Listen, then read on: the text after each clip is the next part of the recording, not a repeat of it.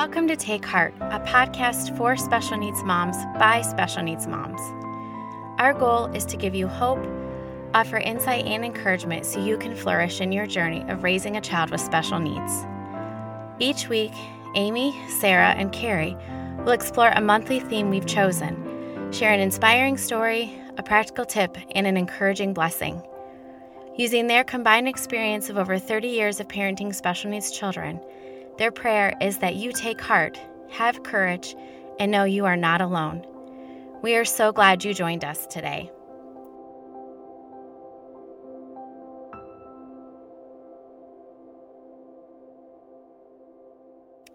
Hi, I'm Carrie. Our topic for this month is Diagnosis 101. One of the most common emotions that comes with diagnosis is grief. Do you remember the day your child was diagnosed? Where were you when you heard the news? What were you doing? How did you feel?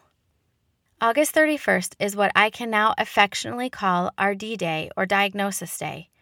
It was definitely a defining day, an instant in my life where I could mark a clear before and after.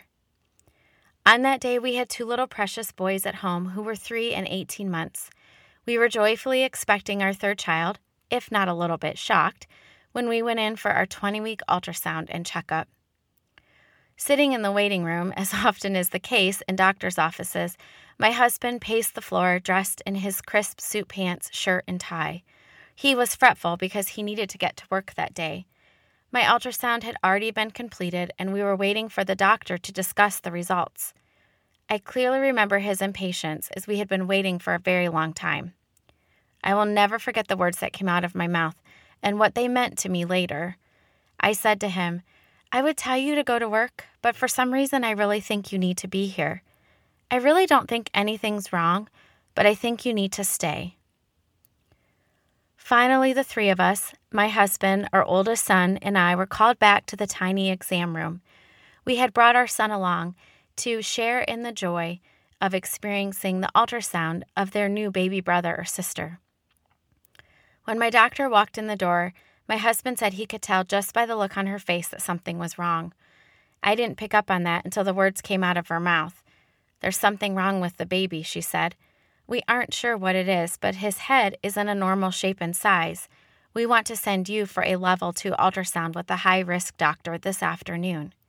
And then she said, "I don't think it's this specific diagnosis," and she named it. Later that day, we learned it was exactly what she didn't think it was. In that moment, time stood still. There was shock, denial, and then grief. The tears came, and I remember thinking, what are we going to do? Then a small moment of levity lightened the situation as I looked over to see my husband moving from the chair to the floor. My doctor quickly moved to throw open the door of the exam room, calling for the nurse. She asked her to take our oldest son to give him some candy, stickers, anything, and please some juice. Oh yes, some juice.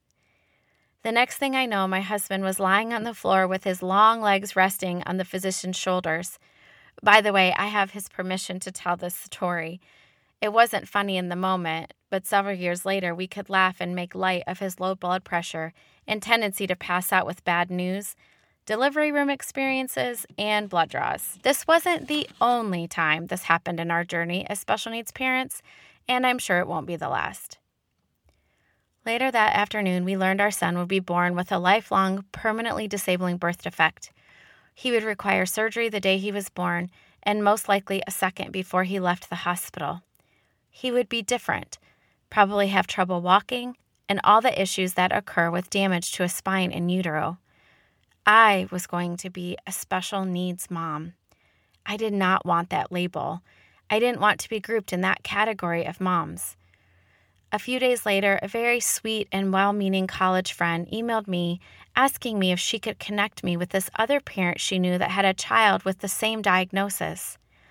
I remember resisting at first, those feelings of denial, of not wanting to be in that category. I wasn't ready just yet. Our D-Day was the day our dream died, the dream of having a normal, healthy baby. Just a few weeks earlier, we learned that our oldest son needed glasses. There was actually a little bit of grief with that also, as I thought about what I thought was my perfect child had a flaw. He needed glasses. Clearly, he wasn't perfect. He was 3 and thought he ran the show. It was also the day that my grief cycle started, and a few years later I had the realization that it is a roller coaster ride we will always be on. It's not death in meaning the permanent loss of a person, but the permanent loss of a dream of having a healthy, able-bodied child. As long as the baby's healthy, how many times had I heard that? My baby wasn't. What then? In her podcast, The Next Right Thing by Emily P. Freeman, in episode 123 entitled Practice Your Life, she talks about 2 kinds of death, terminal and paschal. We understand what the terminal means, but paschal death is a different kind that can open us up to a deeper and richer kind of life. She goes further to explain that there are 2 kinds of life, resuscitated and resurrection. Resuscitated life is when a person is restored to their former state of health, but resurrection is different. In resurrection life, the old is completely gone away and a new and richer life begins. Have you allowed your unmet expectations of having a healthy child bring death or an opportunity to view life differently, to grow, be changed, and lean into a newer, richer kind of life? In the weeks after D-Day, I came to accept that I had 2 choices.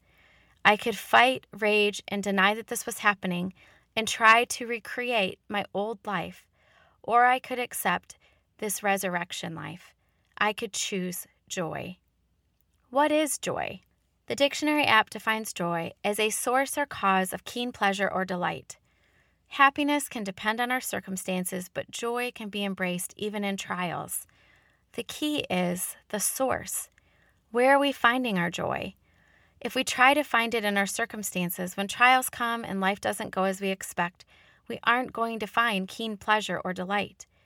Yet if the source of our joy is the comfort, love, and hope of our Savior, we will find when those storms come, He will be our peace.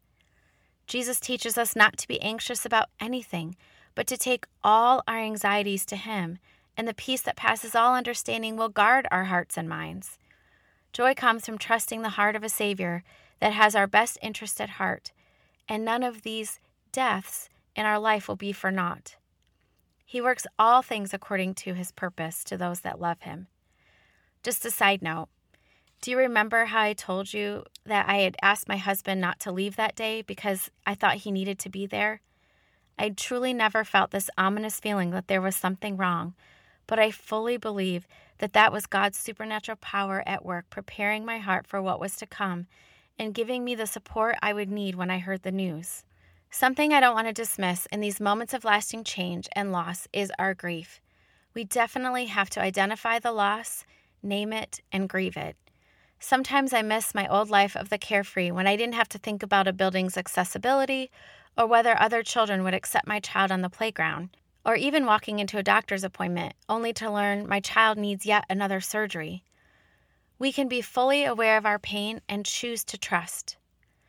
In Jesus' moments in the garden the night before He faced the cross, Jesus knew what He faced, and He even knew that He was going to be resurrected, and yet He grieved.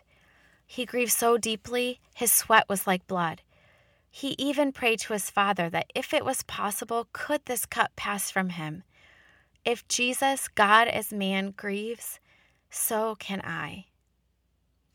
Charles Spurgeon said, "Many a blessing has been lost by Christians not believing it is a blessing because it did not come in a particular shape which they conceived to be proper and right." It definitely takes time, but I want to encourage you to look at your child's diagnosis as a blessing. Here are some things to think about or journal. What do you know now you didn't know before? How have you grown as a person? Do you have more empathy and grace for others? The loss of a dream doesn't have to be the loss of your faith, but a choice to press in and trust, and your child's diagnosis could become your biggest blessing. Start to look for them. They are there, I promise. In the middle of a very scary intensive care unit stay when our son was an infant, I began to keep a journal and list the things I was thankful for. It was anything and everything, to the very small or the very big. It was amazing how my perspective changed. I want to thank you so much for joining us this week on Take Heart, a podcast for special needs moms by special needs moms. We've been exploring the topic of Diagnosis 101 and all the thoughts, emotions, grief, and joy that come along with that. My friend and fellow podcast host, Sarah Klein, will be sharing her story next week. And speaking of Sarah, she has a free printable handout on her website on 5 ways to reclaim hope after a life-altering diagnosis. You can get it and other free resources on her website at sarahklein.com. The link will be in the show notes. Our prayer each week is for you to know hope, joy, and connection, for your heart to be encouraged, for you to know you are not alone. We are grateful you're walking with us on this journey. Be sure to subscribe to our podcast on iTunes or wherever you listen to podcasts so you'll never miss a show. You can follow us on Instagram at Take Heart Special Moms. If you have any questions or comments, follow the link in our show notes. We would love to hear your story. And thanks for listening.